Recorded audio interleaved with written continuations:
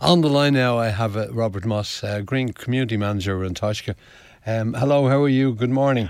Hello, Noel. How are you keeping? Good afternoon at this stage. Okay, now, growing your own vegetables and all like that, I just want to mention about the water charges. How much do you think this will affect people, both who have their own gardens and take great pride in them, apart from the people like myself who haven't got green fingers? Do you think it'll affect in any way? I think it will. The biggest worry, well, not the biggest worry, but potentially the most significant impact could be that it just puts people off. They might decide, well, I'm not going to bother with gardening, or I'm not going to bother taking an allotment plot because it's going to cost me an arm and a leg to pay for the water. Mm-hmm. And that would be my biggest worry. Generally, I think the impact will be, I hope, somewhat less than anticipated, but it's certainly not going to help. Mm-hmm. Particularly when we're looking at community gardens and allotments, these communal civic entities that contribute to the betterment of Dublin. Mm-hmm. As a place to live, work and play. Mm-hmm. We really want to be encouraging these kind of amenities, not putting barriers in the way of these existing assets to Dublin as a city, mm-hmm. and the creation of more of them. So I would certainly like to see Irish Water and the local authorities bear that in mind, mm-hmm. and mitigate against any potential negative impact that the water metering could incur. Mm-hmm. I think myself, Robert, it's such a mess at the moment, and there's such a lot of fear out there, and they don't seem to have anything settled. There never was. And my worry would be for anyone like yourself who deals in community gardens and people themselves that have gardens, that in the interim, while they're waiting for things to settle down, and they might have that attitude, and maybe the front garden, for instance, where they've been putting off maybe putting in a big driveway, and they love their garden so they don't put them in, but they might say, oh, the hell with it, now I'll put the driveway in, and you'll have a city of concrete. Yeah, that's a very valid point, and I hope it doesn't come to pass. I'm also hopeful that we're now entering, autumn, winter, so horticulture tends to, non-commercial horticulture, gardening, it tends to become a little bit more dormant in the winter time. People spend less time in the garden, so I'm hoping that when spring arrives, the water situation will be a little bit more transparent. Mm-hmm. Things do seem to be in a state of flux at the moment. There does seem to be movement and changes being made in terms of who will be charged, how much they'll have to pay for, mm-hmm. And so forth. And I think we'll see further developments on into 2015. And I'm hoping that the situation improves. Hope springs eternal. Okay. I just sort of wonder how much nature has a big part to play, especially in Ireland with the climate we have. In the sort of in the gardens, sort of looking after themselves more or less. Yeah, that's true. I mean, for the last 2 years, we've had scorching hot summers. So by Irish standards, they've been pretty good. And the gardens have needed watering. Mm-hmm. And a few days without water has shown the garden to struggle. Certainly the garden that I have volunteered in over the summer, the Serenity Community Garden in Phibsborough, 2 or 3 days without watering. The soil is dry and compacted, and all the vegetables start to bolt, and that's it, game over. You've lost a crop, basically.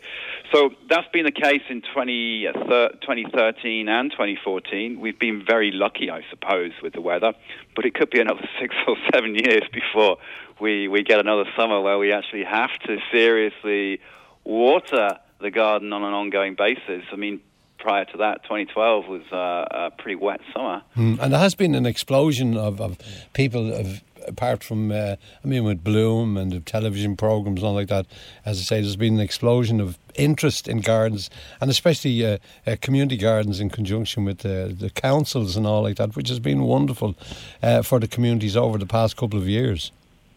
And that would be a ridiculous situation if that success and that positive addition to civic life in Dublin in particular, but in other towns across Ireland, if that was lost just through lack of consideration, rather than any ill intent, that would be very unfortunate and unnecessary, I think, as well. I mean, I would see this as a golden opportunity.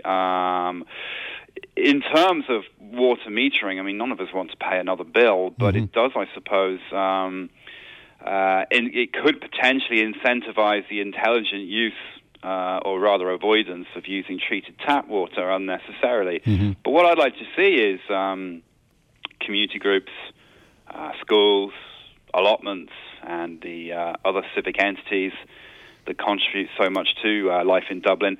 I'd like to see them encouraged and supported wherever it's practical. And I think there's a strong argument to actively reward groups, perhaps even individuals, householders, who engage in identifiable water conservation. And I'd like to see those who harvest rainwater from their roofs, could they not be rewarded by a discount on their metered water bill? Has there been any talks, by the way, with any of the councils in regards to community gardens? I mean, you have plenty of alternatives mentioned here, but can community gardens, for instance, have their own wells? And has there been any talk about it among the councils in the respect?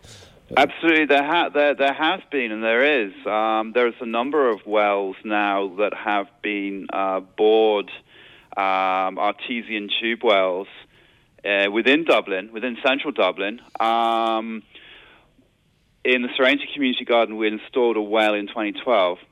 Now, it took 2 years of negotiating with Dublin City Council, because it wasn't a request that they had every day, obviously.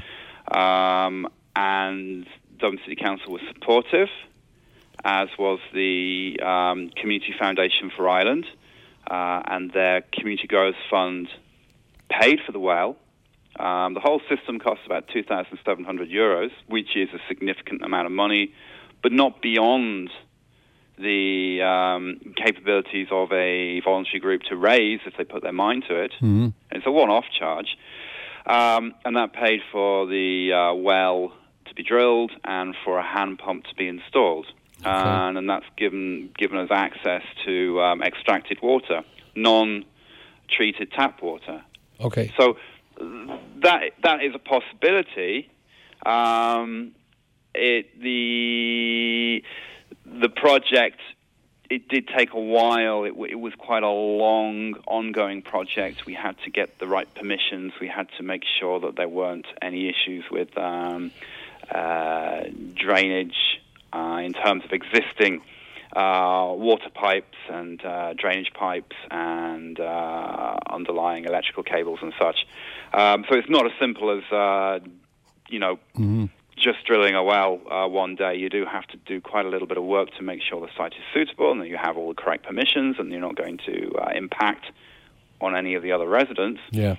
But in theory, there's no reason why a amenity such as an allotment or community garden shouldn't access groundwater instead of using expensive treated tap water. Yeah, and as well as that, I mean, if there's a lot of people in the community garden, so €2,000 wouldn't be much among a few people putting money together either, I suppose.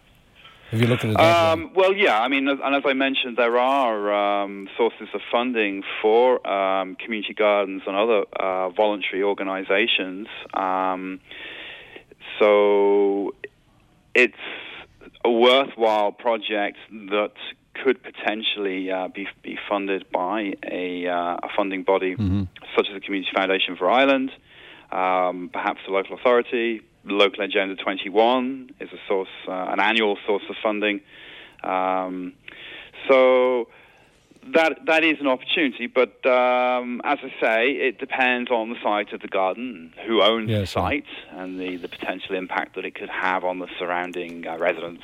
It sounds like that's just one of a number of options that are out there. Yeah, but it sounds as well like that when you're dealing, trying to get things done in Ireland, whether it's the government or whatever they put forward, whatever they plan to do, they seem to always put it on the long finger. It takes so long to get something done, which is, I'm sure, must be frustrating for any agencies that are trying to do it. Community Gardens trying to do it, getting permission. It must be very frustrating. That's all I can say about that, really. Talking about rainwater harvesting, you mentioned that people doing that. What sort of way would you coordinate that? Because I look at a lot of the hardware shops or any of the big hardware companies, and they're selling these gadgets that you can stick onto your downpipe and all that sort of carrying into big barrels. Is this one of the alternatives you're talking about? Yeah. I mean, you would obviously need a flat roof that you can access within close proximity of the garden. There's no point having it half a block away. Mm-hmm. You need the permission of whoever's flat roof it is, and also, you need to site the rain barrel so it's not obstructing anyone or causing any potential safety hazards. So that, there's considerations there, and harvesting rainwater has been a tactic used by quite a number of different community gardens. And what do you mean by water recycling, Robert? That's using grey water, basically. So, I mean, it could be shower water, bath water, any non-fouled household water. So it's... Is there any using that water and storing it for use outside? I mean, that could obviously be used to water the garden, potentially to wash your car as well. Is there any no-nos that people should know about? For instance, if you, I don't know, if you say you're washing Delphin, you have the fairy liquid in it or whatever detergent you have, or if you're washing a floor and again you have detergent in it, is there anything you shouldn't throw on your... Yeah, I wouldn't use detergent or any household chemicals. Okay. Shower water's fine, bath water's fine. Anything that has a high concentration of stuff like bleach, obviously. I mean, but what you'd be doing is just injuring the plant life and potentially yourself as well, of course, if you're using contaminated water on vegetables that you plan to eat. Okay. So, yeah, I mean, there's an element of common sense there. Grey water recycling, it's not unknown, and in more rural areas, it's used where the grey water from the household is introduced to the garden, and sometimes it's filtered through a reed bed. Reeds, Phragmites reeds, they have a capacity to remove a lot of the harmful bacteria from contaminated water. So they're often used as an alternative to conventional waste treatment plants because the reed beds remove the bacteria from not only grey water but also sewage water as well. Okay. So, but obviously, you need a fair-sized garden to introduce a treatment plant using reed bed filtering. Okay. Now, when you talk about making the soil more resistant to drought, how can you do that? Using mulching, basically. I mean, what you're doing there is you're putting on the soil a layer that stops evaporation, and you find even simple materials such as cut grass, from your lawn. I mean, if you put that like around your flower beds, around the roses and such, you won't have to water them nearly as much as you would if it was bare soil that was exposed to the air and the sunshine. And that's one alternative. Some people use cardboard or wood chip, and what you're doing basically is you're protecting the soil from the sun and the reducing the evaporation of its water content. And you have a website now with all these tips on it and alternatives. Yeah. I mean, the Dublin Community Growers website is worthwhile having a look to find out what's going on. on what events are planned. That's at worldwideweb.dcg.ie. If anyone's specifically interested in water conservation, I'd advise they look at the Green Home website. Green Home is a An Taisce educational program, and what it seeks to do is save householders money by cutting down on their resource usage, unnecessary use of electricity, water, wastage of food, that kind of thing. And that's at worldwideweb.greenhome.ie. There's actually an event coming up. You mentioned that I manage the Green Communities program. I have a Green Communities resource usage workshop that's coming up. That will be held at the Bowling Club on Queen's Road in Shankill, South Dublin. Dunleary, Rathdown. That's going to be on Thursday, the 27th of November. Okay. It'll be between 7 and 9 p.m., 7 in the evening till 9 p.m. So if anyone wants to come along, it's free to come along to that. It's in the Bowling Club on the Queen's Road, Shankill. And if anyone wants to come, find out more about how they can reduce their wastage of water, energy, and save money on transport, and cut down on the amount of food wastage a household can potentially incur. Mm-hmm. They're free to come along. They can give me a call. My number is 086 357 9663. Okay, I'll give those numbers out during the course. But I'd say you'll get a lot of people there. There's a lot more people interested in water, conservation and gardens all combined together now. And you should get lots and lots of people there, of course. I hope so. I mean, there is there is a reasonable, I suppose, you could say that water conservation is important, and therefore water metering is a good idea. Mm-hmm. A lot of people are very unhappy about how it's been implemented thus far. But when we're in the situation where we're having to divert the Shannon to provide water to Dublin, then something has clearly got out of hand, and I would say there's a lack of water husbandry at the moment. Mm-hmm. I'm hoping in the medium to long term water metering will help address that. But as I said, there should also be support as well.